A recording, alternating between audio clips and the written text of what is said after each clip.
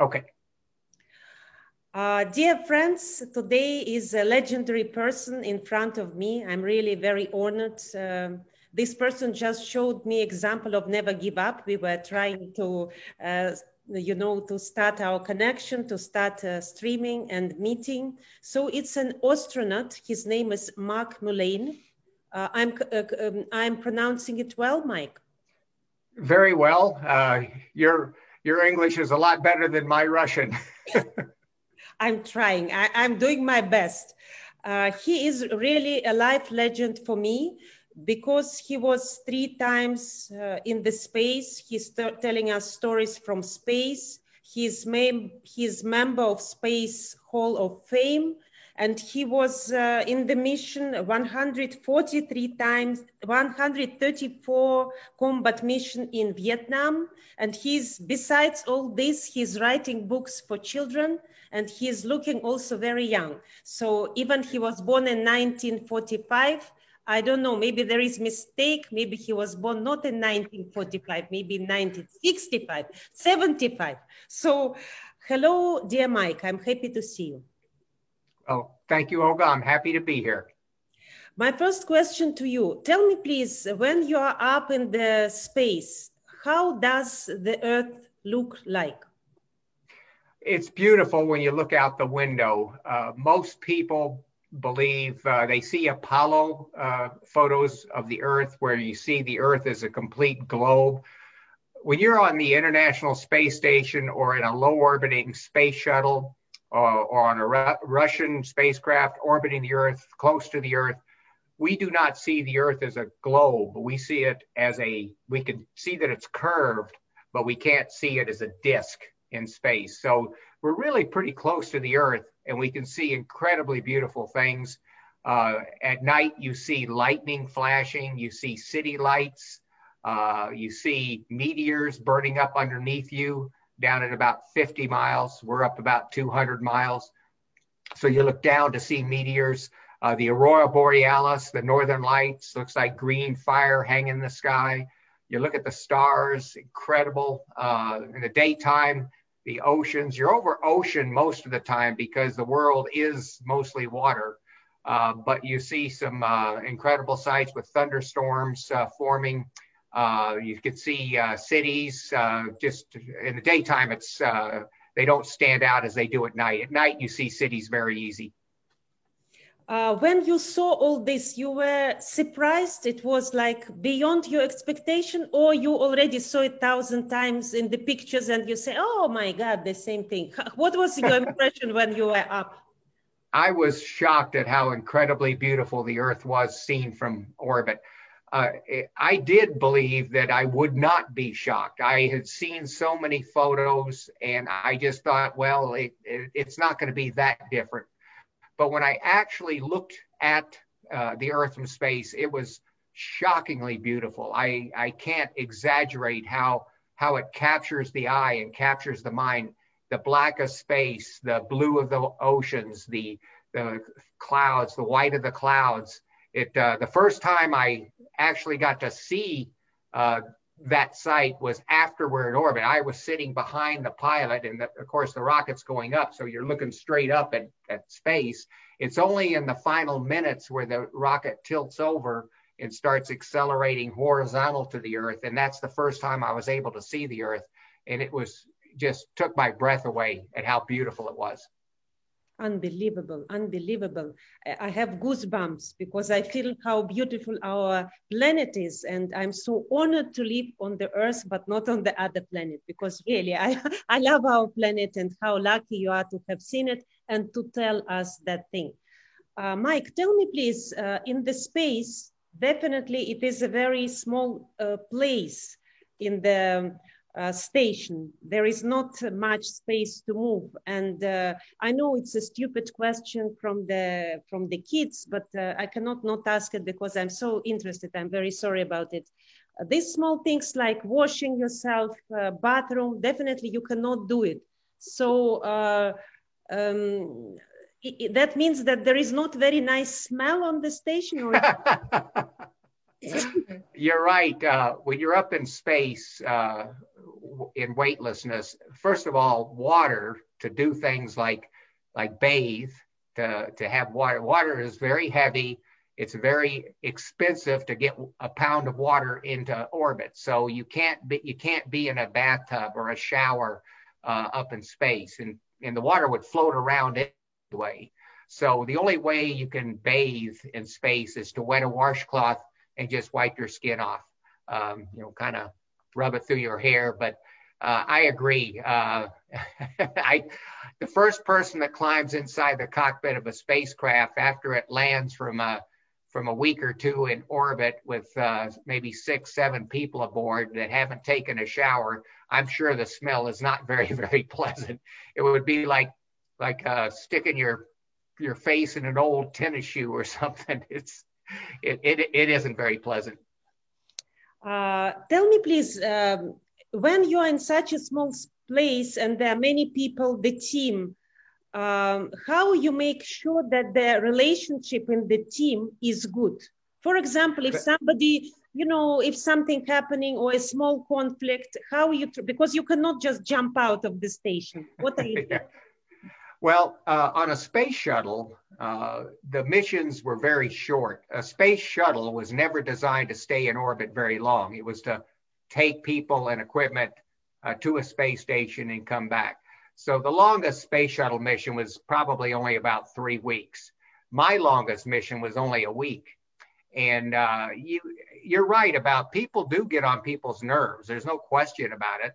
But when you're up there for a week, it's very easy to put that aside and concentrate on the mission.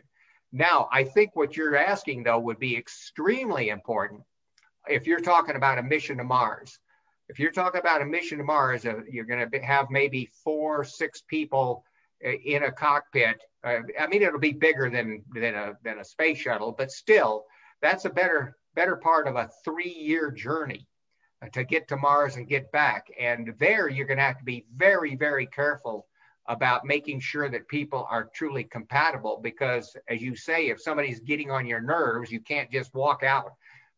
So I think the psychiatrists and psychologists and all those people are going to have to come up with a way of making certain that the people that we send to Mars are in fact as best as possible with compatibility.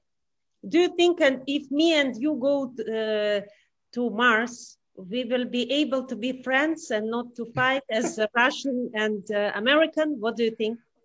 You would have to. You would have to put all political. You'd have to put political differences aside. You would have to. There's an expression in the United States or in America that if you want to have a friendship, you never discuss politics and you never discuss religion. So you'd really have to. That's absolutely true. What was your biggest adventure? What was your biggest challenge when you were up there for you personally?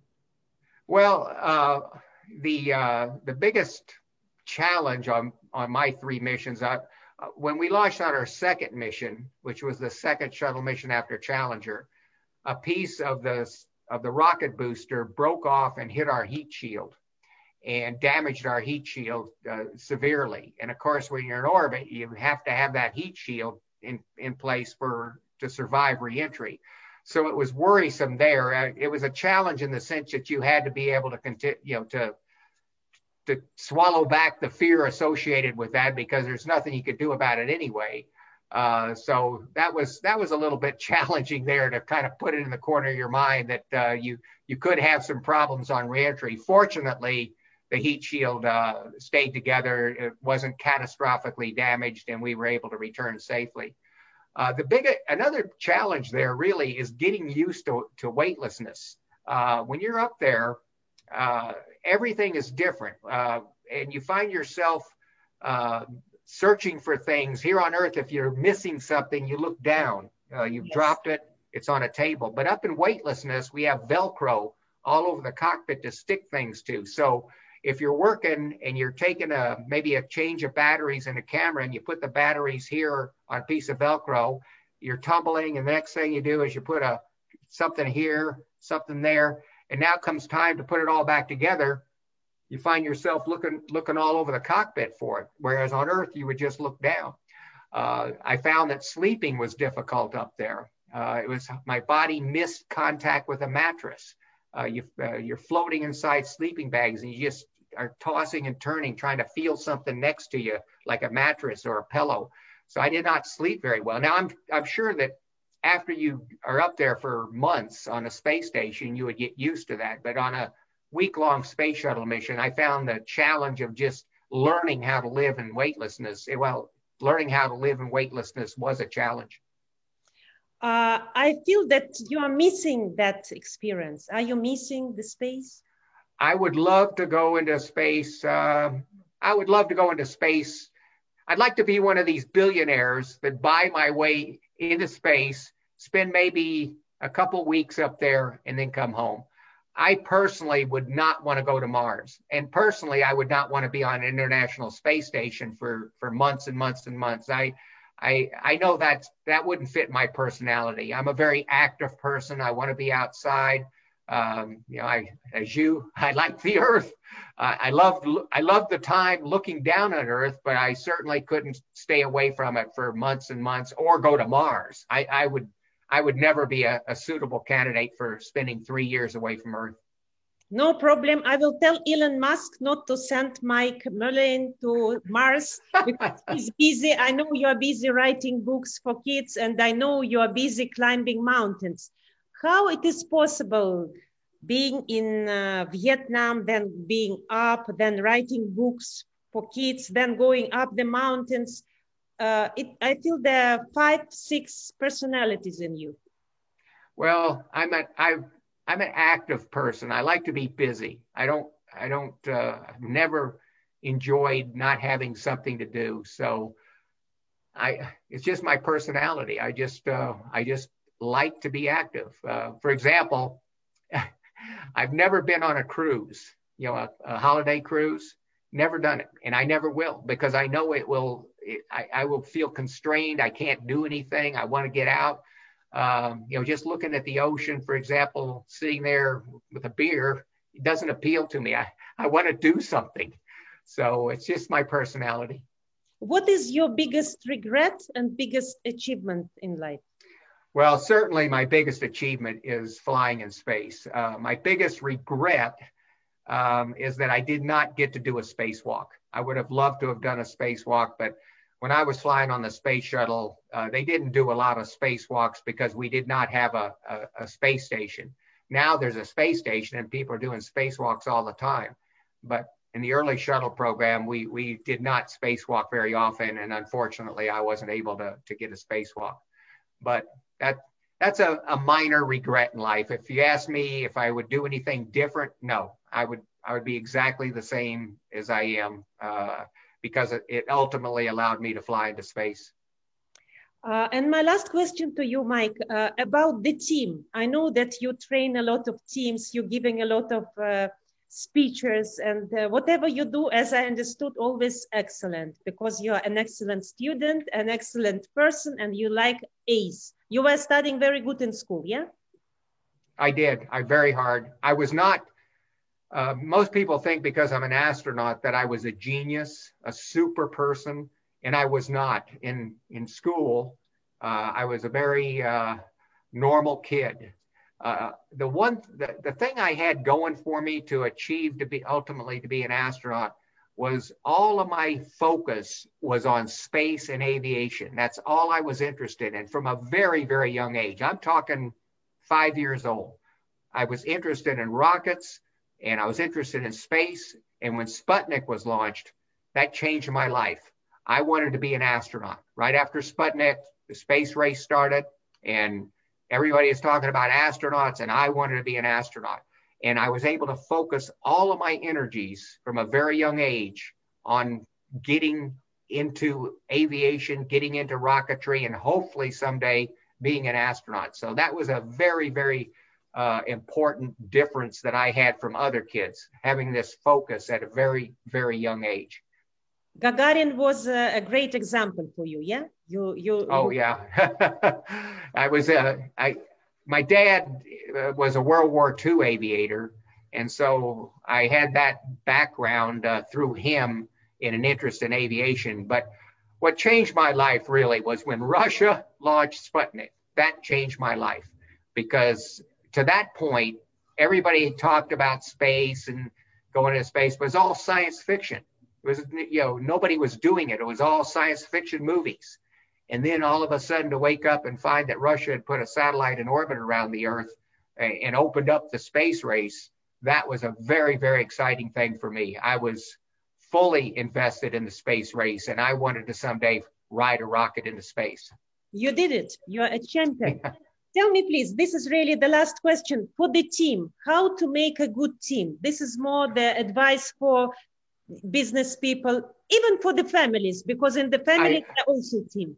Yeah, I tell you, if you want a great team, whoever is the team leader needs to make sure that they value the perspective, the vision of everybody on the team and welcome it. In other words, as a leader, you say to people, I cannot be the best unless I have all of you bringing your best to the table. I want to see through your eyes. If you have an idea, if you have a concern, bring it to me. When I can see through everybody's eyes, then I can lead this team and be in a terrific team. And if you're a team member, your responsibility is to make sure you count. We are all different. What I tell corporations is, if you're a team member, see something, say something, do something. Don't assume somebody else is going to bring an idea to the table. You bring it to the table. You count. I once saw a quote by somebody famous, I don't remember who, but it was a great quote. It said, one person with courage forms a majority. In other words, one person can make all the difference on a team if they make sure they count and they get their perspective to the table for the leadership and the team to take a look at it. That is so wonderful. I want you to live more 100 years and to stay that positive, that young, that curious. I really don't know what is your secret.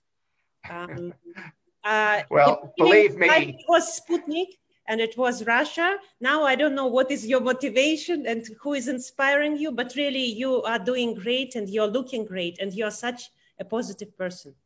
Well, thank you, Olga. And you look great too. Merci beaucoup. Thank you so much. That was a big pleasure. I'm very happy to know you. That is big honor for me. Thank you so much. All the best. Thank you. Thank you. Bye-bye. Bye-bye.